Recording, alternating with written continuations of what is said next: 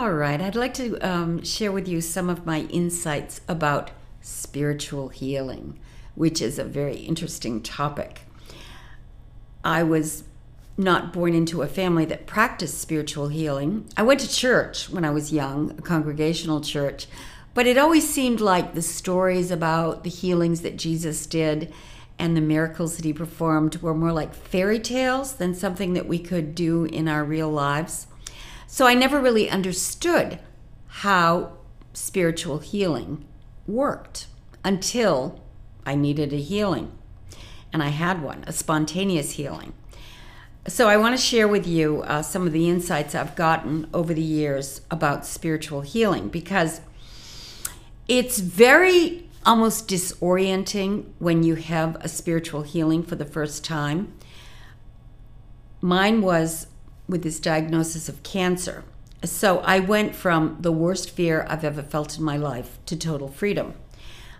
But for 3 days, I was in an altered state of consciousness. I was living in Marin County, California.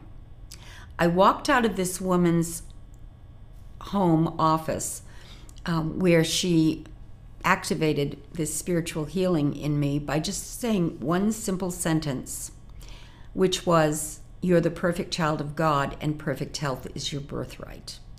As soon as she said that, in a nanosecond, I went back to my birth, basically, and I was able to take a look at myself and go, but of course, I wasn't born with any condition. So I must have created it with my negative thinking. And I realized that's what I'd done, because I'd been depressed. I was dating someone that wasn't making me happy. I was frustrated, and I had a terrible fear called cancer. So you combine all those things, and sure enough, I manifested a diagnosis of early cancer. I realized, though, when I heard those words, "You're the perfect child of God, and perfect health is your birthright," that I could reverse it. If I'd created it, I could turn it around and be perfect again. And that's what I did. And that's how it works. Once we begin to understand that mind is controlling the body, not the other way around.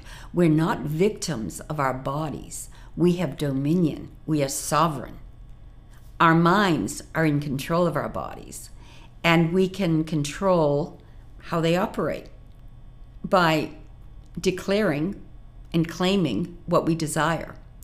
It's a process, I have to admit. When things come up, we have to address them. And after this spontaneous healing, I found I still would get, a cold now and then, or something would happen. But it was interesting because every year I got strep throat until I had this healing when I was about 26 years old. Never had a strep throat again. I don't think I've ever had one since. Gone. So these epicycles of evil that we kind of expect to happen to us sometimes, we talk about allergy season. Certain people get allergies every year at the same time. If you're programming yourself for that to happen, it can happen. But if you start to reprogram yourself and say to yourself, I'm free of anything that could possibly interfere with my well-being, perfect health is my birthright, and you claim it, then you stop those cycles.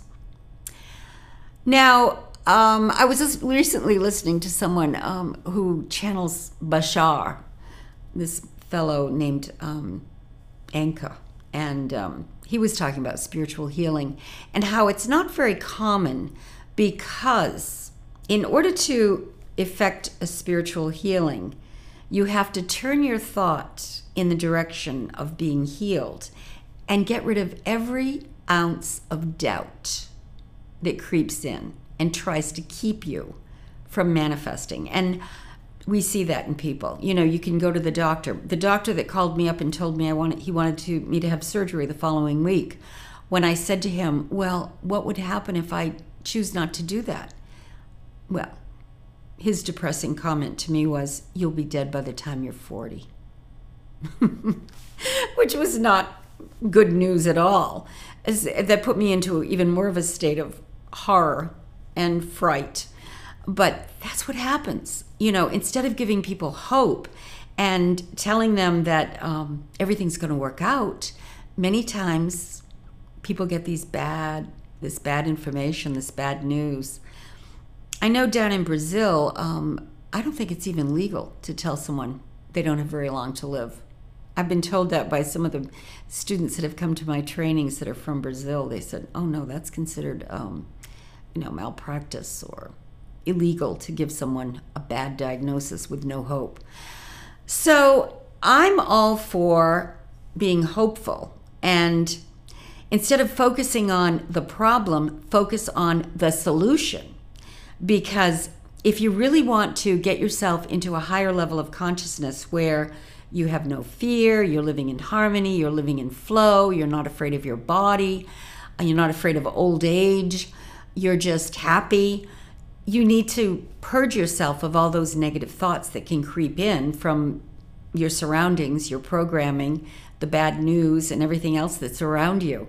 But once you make a conscious decision to focus on what you desire and is good, then magical, amazing things will start happening to you and around you.